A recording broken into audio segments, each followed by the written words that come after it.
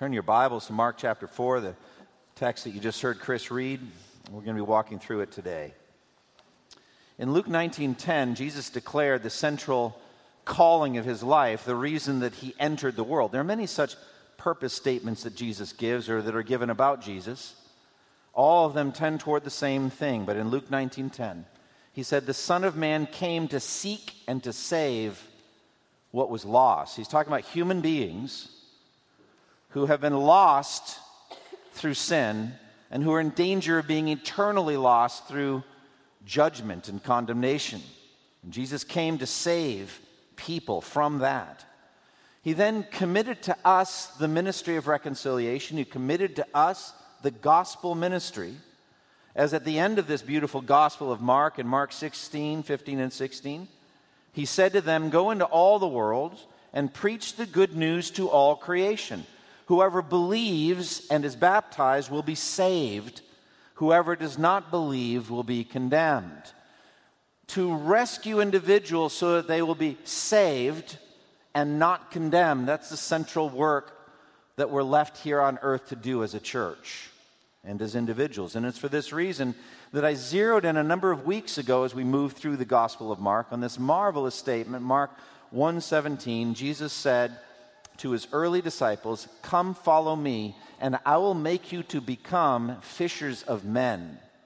And so that's been on our minds. And now as we come to Mark 4, we have a tremendous opportunity to learn more about that, what it means to be fishers of men. That's just one metaphor.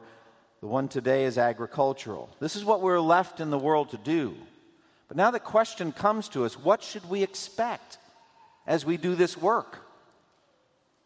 What should we expect as we preach the gospel? That's a vital question. It may seem strange to us as we look around the world that we live in, the 21st century world, that the gospel hasn't done better over 20 centuries. That it seems like percentage-wise the Church of Jesus Christ is so small. The overwhelming majority of the people of this world do not believe in Christ. Very, very many of them have never even heard about him. How do we understand that? In 1993, Christy and I took our two children at that time, Nathaniel and Jenny, with us as missionaries to the country of Japan. And we flew into Japan, and we spent our first night in the Baptist mission home in Tokyo. And then we were there for a couple of days in that vast city. 10% of the Japanese population roughly lives in the city of Tokyo. It's a massive city. And we got a sense of the scope of that great city. There were over 12 million people living in Tokyo in 1993, closer to 14 million now. However, only 0.2% of the Japanese population are evangelical Christians. 0.2%. That's 2 out of 1,000. And Christianity has been in Japan since the year 1549. That's almost 5 centuries, 500 years, 0.2%. If Jesus really is the Son of God, then why are so few people in Japan Christians? And then worldwide, the generous estimate of people who do this kind of statistical work is that evangelical Christians make up about 8% of the world's population. 8 out of 100. So when we come to the task of evangelism, we're faced with the crushing fact that so few people that we share with respond favorably to the gospel. So as we move ahead in a commitment to evangelism, our expectation is vital. If we assume that almost everyone who hears the true gospel will respond favorably, should respond favorably, and then they don't, we see a scanty response, we might be strongly tempted to question our whole approach, including the message itself. We might want to change the message and methodology to make it more market-friendly. Many so-called Christian leaders are constantly in a feedback loop pattern of this kind of evaluation, to tailor the message and the methods to make it more popular, best results. And the result often of that feedback loop processing is a synthetic seed coming out of the gospel of their imaginations. Truly a false gospel. And all because they expected that the gospel of the kingdom of Christ, if it is the true one, would result in a vastly successful response in the human heart. Today's text, the parable of the soils, has everything needed to destroy that false expectation. 3 of the 4 soils described here produced literally no fruit ultimately for the kingdom. 3 of the 4 result in no harvest, no crop, no fruit of eternal consequence. It doesn't mean the sower of the seed did a bad job or that there's something wrong with the seed. This is Jesus' expectation for the spread of the gospel, a realistic appraisal of what we can expect, what will happen as we evangelize until he returns. So let's walk through it. Let's begin by talking about the parables. This, in Mark's gospel, this is where we begin Mark's look at some of Jesus' teaching ministry. You get far more in the other gospels than you do in Mark. Mark's more of an action gospel. But this is the chapter where you get a good extended look at some of Jesus' teachings. In the context of the parables themselves, as a manner of teaching, is the apparently poor response of the gospel to the gospel even then. From the beginning, the response was less than we might have expected. Of course, there are huge crowds. I mean, you get it right away. Look at verse 1. Again, Jesus began to teach by the lake. The crowd that gathered around him was so large that he got into a boat and sat in it out in the lake. Well, all the people were along the shore at the water's edge. But the more you look closely and you read other key passages of Scripture analyzing what's really going on in the hearts of those people, most of them weren't there for the teachings. Actually had very little interest in the teachings.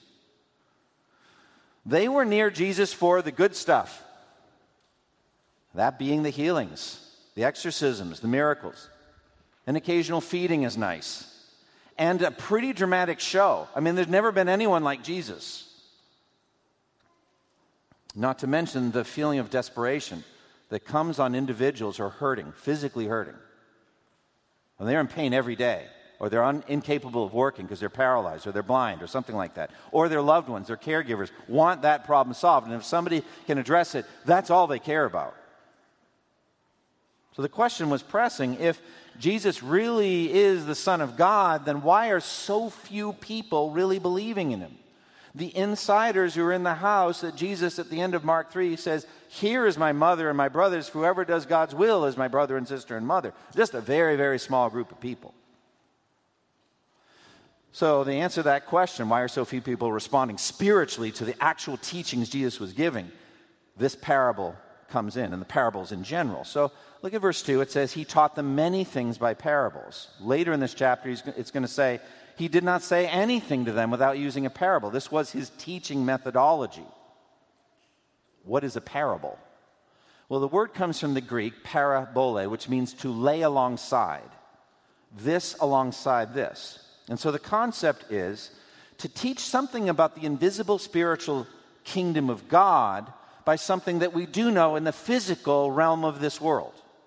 And to lay the physical thing we are familiar with alongside the spiritual thing being illustrated so we can understand the invisible spiritual kingdom of God. That's what parables are. It's a laying alongside. So you're taking something practical, something physical, something you do understand, and then from that you can understand something about the invisible kingdom of God. That's a parable. So basically, fundamentally, this is like that. So you can compare the two and you can get some aspect of the kingdom of God. Now, parables both conceal and reveal. We're going to talk about that more later in this very chapter in Mark 4. They both conceal and reveal.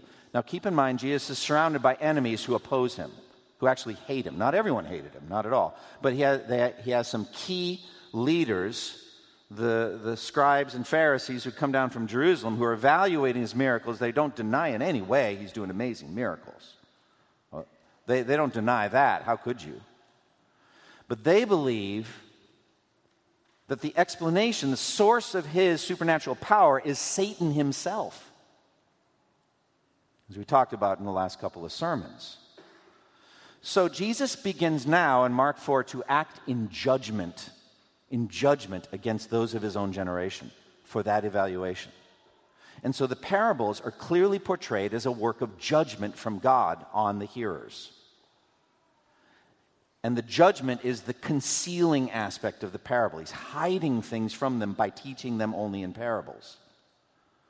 Look at it in verse 10 through 12. When he was alone, the 12 and the others around him asked him about the parables. He told them, the secret of the kingdom of God has been given to you. But to those on the outside, everything is said in parables, so that they may be ever seeing but never perceiving, and ever hearing but never understanding. Otherwise, they might turn and be forgiven. That's the language of judgment. Jesus was dividing this vast crowd into two categories: outsiders and insiders. Both got the parables, but the outsiders only got the parables. The insiders also got Jesus' personal, clear explanation of the parables so that you can see what's laid alongside what. Now, this was to fulfill this work of judgment that God had spoken about centuries before through the prophet Isaiah, who was sent, again, to a stubborn and obstinate people who are not going to listen to him. And Isaiah in Isaiah 6 wants to know how long does he have to do this ministry. And you have these same words, which are quoted many times in the New Testament. Be ever hearing but never understanding. Be ever seeing but never perceiving. Make this people's heart callous. Make their ears dull and close their eyes. Otherwise they might see with their eyes and hear with their ears and turn with their hearts, and I would heal them. It's a work of judgment. And so by giving parables with no explanation, it fed the attitude of the hardness of heart of his opponents who thought he was crazy and demon-possessed. So you actually do see this response to his teaching. Like in the parable of the Good Shepherd in John 10. It's a beautiful parable with lots of details. Unexplained, just Good Shepherd. And the sheep coming in and out and finding pasture and all this. So he does all this in John 10, and at these words, John 10, 19 and 20, the Jews were again divided. And many of them said, he's demon-possessed and raving mad. Why listen to him? See, it feeds that perception. Try this out. Go to some person this week. Memorize the little parable here. Say, I want to tell you a story. Somebody at work, all right? Non-Christian person at work. A farmer went out to sow his seed. And as he was scattering the seed, some fell along the path and the bird, all that, the whole thing. And then finish. And then say something like, he who has ears to hear, let him hear. What do you think's going to happen? They're going to look like you're out of your mind. What's wrong with you? That's what was happening back then. But then the insiders, they get the explanation. They get the details of the parables explained from Jesus' own perfect lips. And then the parable inverts and becomes an incredible teaching tool that makes certain aspects of the kingdom incredibly clear and memorable. That's the power of the parables. Now, this one, today and next week, God willing, is the most important parable, I believe, of them all. It's a gateway parable. Look at verse 13. Jesus said to them, don't you understand this parable? How then will you understand any parable? So in other words, it seems like he's saying, I don't know if that's exactly what he's saying, but it seems like he's saying, if you get this one, you really understand it, you'll understand all the parables. It's foundational because it has to do with hearing God's word and understanding it in your heart. And this is foundational, dear friends, to our salvation, to God's strategy for saving our souls from our sins, that we would be justified by faith and not by works, so that no one can boast. So foundational to that is hearing with faith and believing to the forgiveness of your sins. As Romans 10:17 says, faith comes by hearing the word, and the word comes through the word of Christ. The message is heard through the word of Christ. So, as we will see, this parable has to do with the key moment in our entire lives, the moment of hearing the word of God. Do we hear it with faith? with a soft, yielded heart, submissive, so that we bear fruit for the kingdom? Or do we ultimately reject the word we hear and bear no fruit for the kingdom? Our eternity depends on that question. If we don't understand this parable, how will we understand any parable? All right, so let's walk through the details of the parable of the soils. Look at verses 3 through 8. Listen, a farmer went out to sow his seed. As he was scattering the seed, some fell along the path, and the birds came and ate it up. Some fell on rocky places where it did not have much soil. It sprang up quickly because the soil was shallow, but when the sun came up, the plants were scorched and they withered because they had no root. Other seed fell among the thorns, which grew up and choked the plants so that they did not bear grain. Still other seed fell on good soil. It came up, grew, and produced a crop, multiplying 30, 60, or even 100 times. Well, first of all, just the agricultural nature of this parable would have been very familiar to them. Many of Jesus' parables were agricultural. Jesus' first century hearers were perhaps many of them farmers. And if they weren't, they knew farmers. They were close to the soil. The promised land itself was called the land flowing with milk and honey, rich in agricultural blessings. And it could be that you could even see some farmers scattering some seed while Jesus was telling the parable, often in a distance. The focus of this parable, the key with parables, is there's generally a central idea. It's not that details aren't important, they are, but there's usually a main central idea to the parable. So the focus here is the soils, really, and ultimately nothing else. The parable does begin with the sower. It literally says, the sower went out to sow. But then nothing else is said about the sower or his technique, whether he uses the overhand technique or the underhand technique. It doesn't say anything. He's not a wise sower, a faithful sower, a hardworking sower, an anything sower. He's a sower. And also nothing is said about the seed. There is only one seed, and we learn it's the Word of God.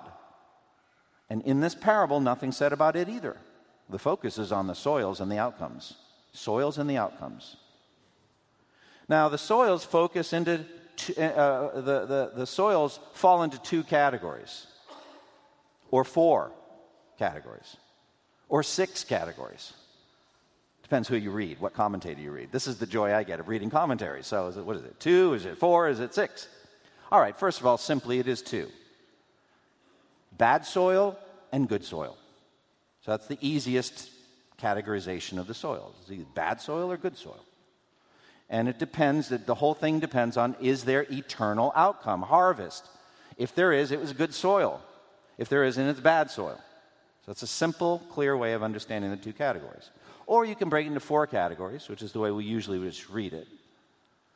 So you've got the hardened path, you've got the rocky soil, the thorny soil, and then the good soil. So that would be breaking up into 4 categories.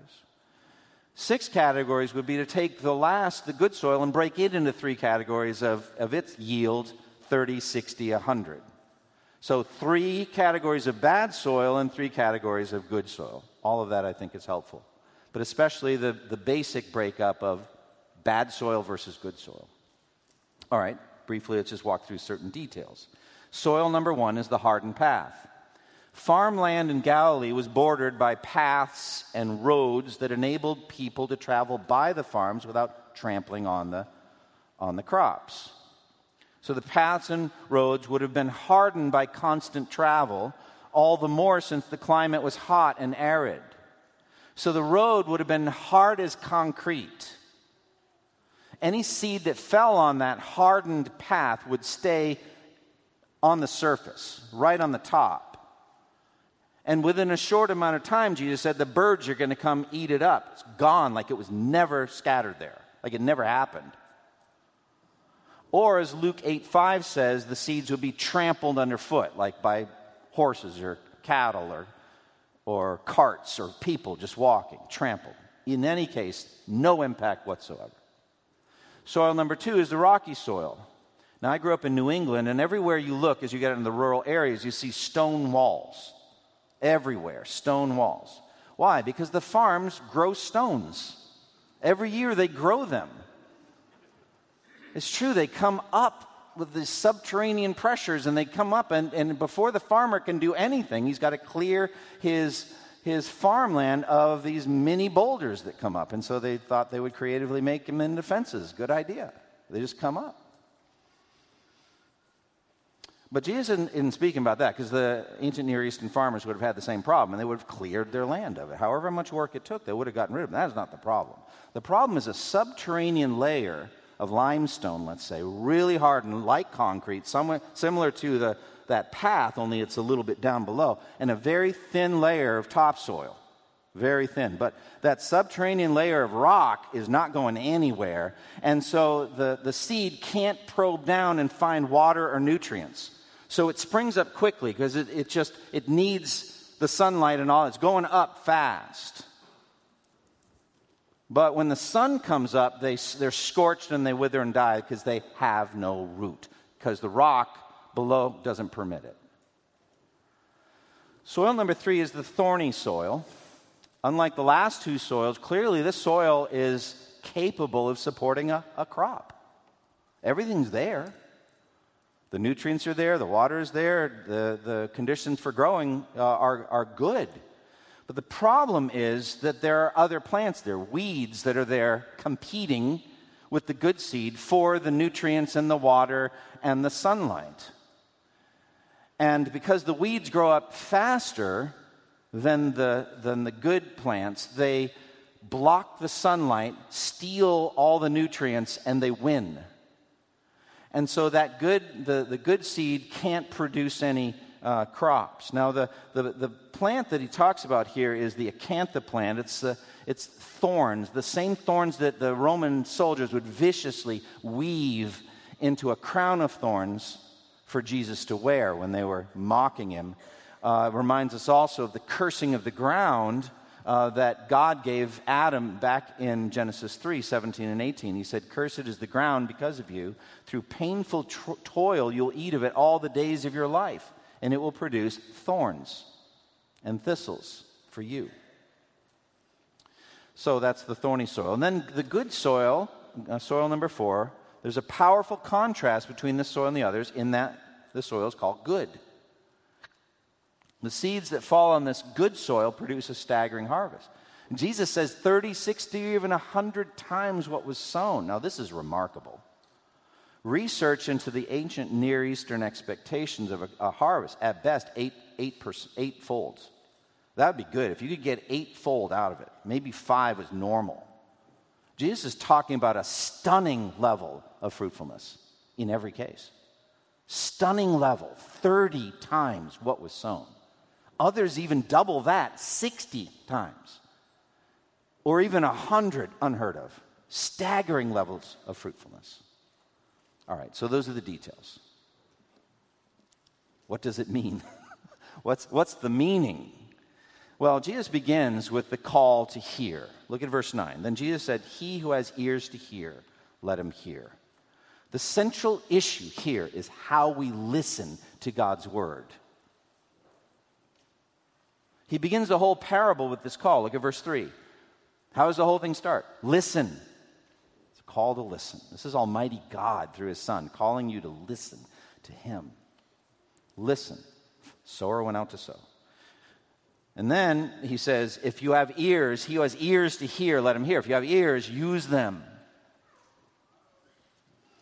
Jesus is already judging these people for their hard hearts by stopping the parable with no explanation.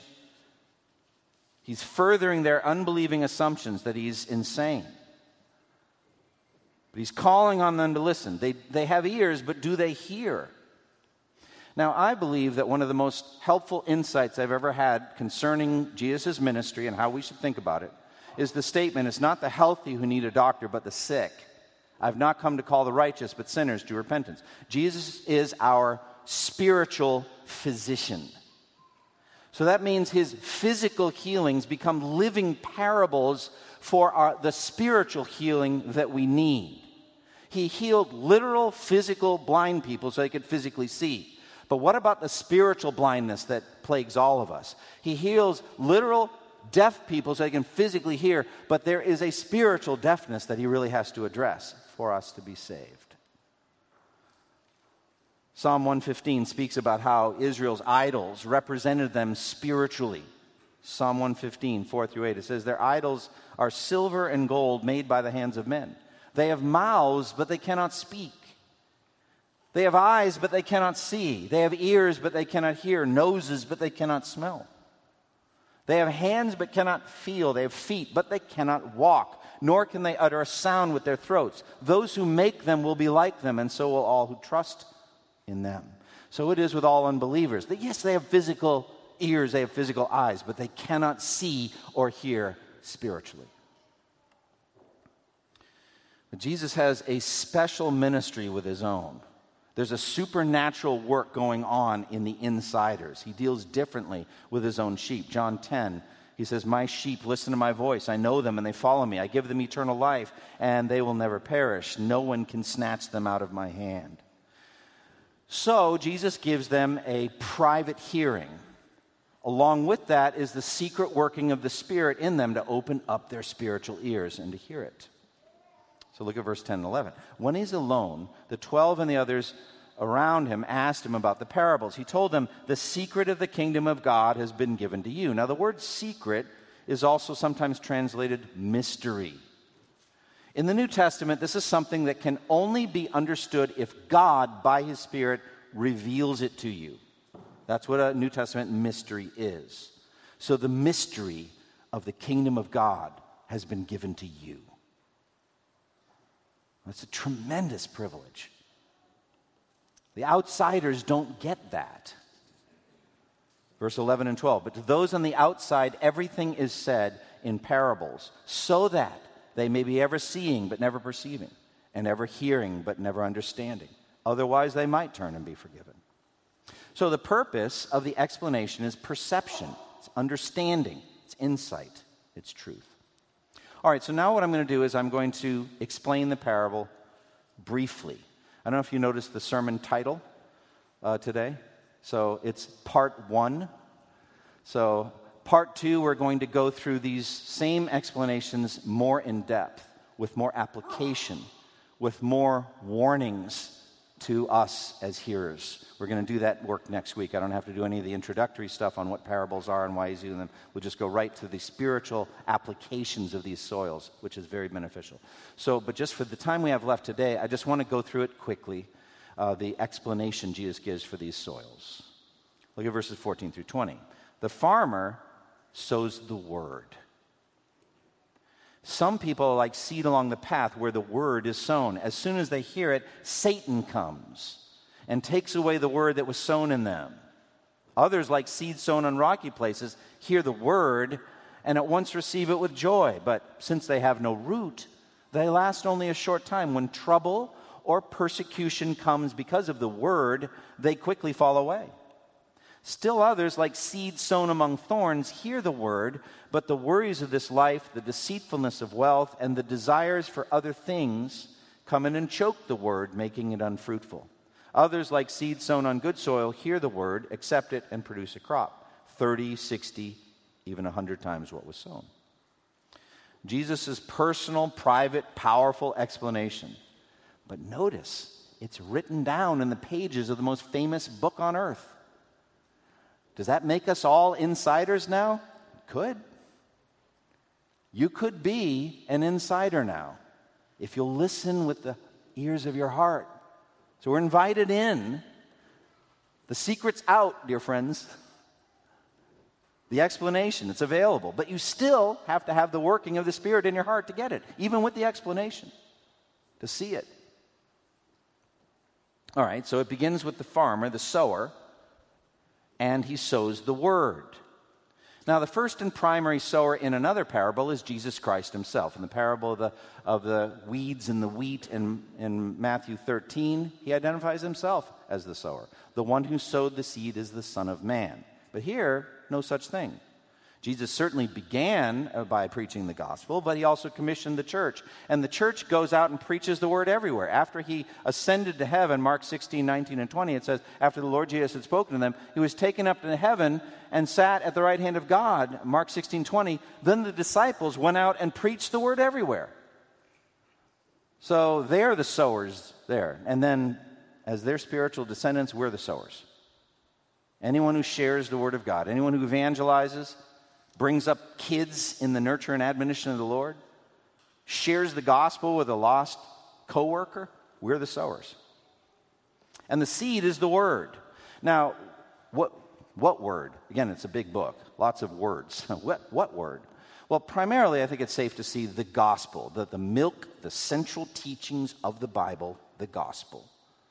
Paul says in 1 Corinthians chapter 2, verse 2, I resolved to know nothing while I was with you except Jesus Christ and him crucified. So Christ and him crucified, that's the centerpiece of the word, the seed. Also 1 Corinthians 15, verse 3, for what I received I passed on to you as of first importance, that Christ died for our sins according to the Scriptures, that he was buried, that he was raised on the third day according to the Scriptures. So that's the seed that is the word. And I think that's fine. The basic message of Christ, the incarnate Son of God, fully man, lived a sinless life, did amazing miracles, taught parables like this, but especially died on the cross as a substitute for our sins, and was physically raised from the dead on the third day, ascends to heaven, and if you repent and believe in him, all your sins will be forgiven. That's the seed, the word, the gospel. However, beyond that, Jesus doesn't say it's the gospel. He says it's the word. So I think it's anything. Any truth that's taught in the Bible. For all Scripture is God-breathed and is useful. So I actually think that this parable is permanently useful to all Christians. Even this very moment, this very morning. Whenever you have the word taught to you, or the word comes in, what do you do with it? I think it's helpful. All right, so that's the sower and the seed. What is the soil? The soil represents human hearts in their various conditions. Human hearts in their various conditions. We know this from Matthew 13:19. It says, when anyone hears the message about the kingdom and does not understand it, the evil one, Satan, comes and snatches away what was sown in his heart. That's the seed sown along the path. So the path equals the heart. Or on the other end of the spectrum, in Luke 8:15, it says the seed on the good soil stands for those with, listen to this, a noble and good heart. Wow, doesn't that sound good? A noble and good heart who hear the word, retain it, and by persevering produce a crop. So again, the good soil represents a good heart. So all of the soils represent human hearts in their various conditions. All right, so soil number one, the hardened response. Look at verse 15. Some people are like seed along the path where the word is sown. As soon as they hear it, Satan comes and snatches away the word that was sown in them. Now, Matthew's gospel tells us they don't understand the word. They just don't understand it. Makes no sense to them. They have no response at all. This, my friends, is the overwhelming response of those when they first hear the gospel. They don't get it, doesn't make any sense, makes no impact, and it's gone moments later, like it never happened. Ephesians 2 says of those people that they are dead in their transgressions and sins even while they live, as citizens or subjects of Satan's dark kingdom. And as soon as they hear the word, Satan actively, creatively, and skillfully through his demons takes away the impact of that encounter. So they do not fear God's judgments. They don't rejoice in God's promises. They don't marvel at Christ's work. They don't take to heart any of God's commandments. It's gone like that moment just never happened. And Satan's activity here is so clever and powerful. In 2 Corinthians 4:4, it says, the God of this age has blinded their minds so they don't understand. He's active, working, doing this all the time.